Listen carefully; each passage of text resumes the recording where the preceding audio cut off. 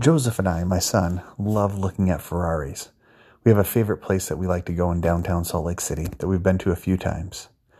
We noticed this last time that there were something like 22 different Ferraris. Some newer, some a little bit older, some only worth $280,000 or so, like the Ferrari Portofino. Or there's some that were worth, they just told us they'd sold two Ferrari LaFerraris for, I believe, $3.5 million a piece, something like that. And I guess when they first came out, they were a little over $1 million.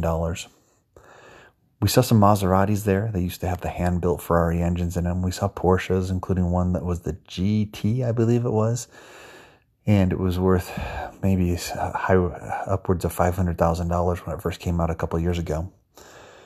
We also saw a couple Aston Martins. I think 2 times ago when we were there, we saw a Rolls Royce. But this time, as we were looking around the showroom, we kept noticing canary yellow brakes, ceramic brakes, and bright fire engine red brakes. And you can see these brakes on each and every one of the cars. It wasn't like subtle, but it was very vibrant and very lively. And so we started talking about these ceramic brakes. And then, true to form, Joseph, when he got home, decided to do some research. And he let me know why these ceramic brakes are so important for high-end cars. Apparently, ceramic brakes came out in the 1980s, mid-1980s. Up to that point, and even after that point, many cars, if they weren't high-end, if they weren't super fast, these luxury cars, the cars would often use asbestos brakes, and then metallic brakes, and sometimes organic brakes. These brakes all have their benefits, oftentimes being inexpensive, and they also have some challenges to them. For instance, asbestos brakes would often leave residue, and metallic brakes now can be a little bit more noisier than ceramic brakes. The ceramic brakes, even though they're more expensive, tend to have less noise, less residue, and they don't heat up nearly as much, especially with extreme force or extreme speed. Of course, that got me thinking when Joseph was telling me that. I immediately thought of marriage. The importance of us being like ceramic brakes. That often our marriages are going so fast, so furious. Our parenting feels so crazy, so out of sync. Feels kind of like a Fast and Furious movie sometimes. And yet, ceramic brakes are the antidote. It's the very thing that makes sure that we don't get heated up, that we don't have a bunch of residue all over the place. I think of a number of people that remind me of ceramic brakes. I've been fortunate enough to be surrounded by people that seem to just not have their feathers ruffled, if you will. They don't get all frustrated and angry. They're a little bit more calm. They're ones that they're ceramic brakes. These are people that have paid the price to make sure that anger doesn't get the best of them. There's no contentious residue.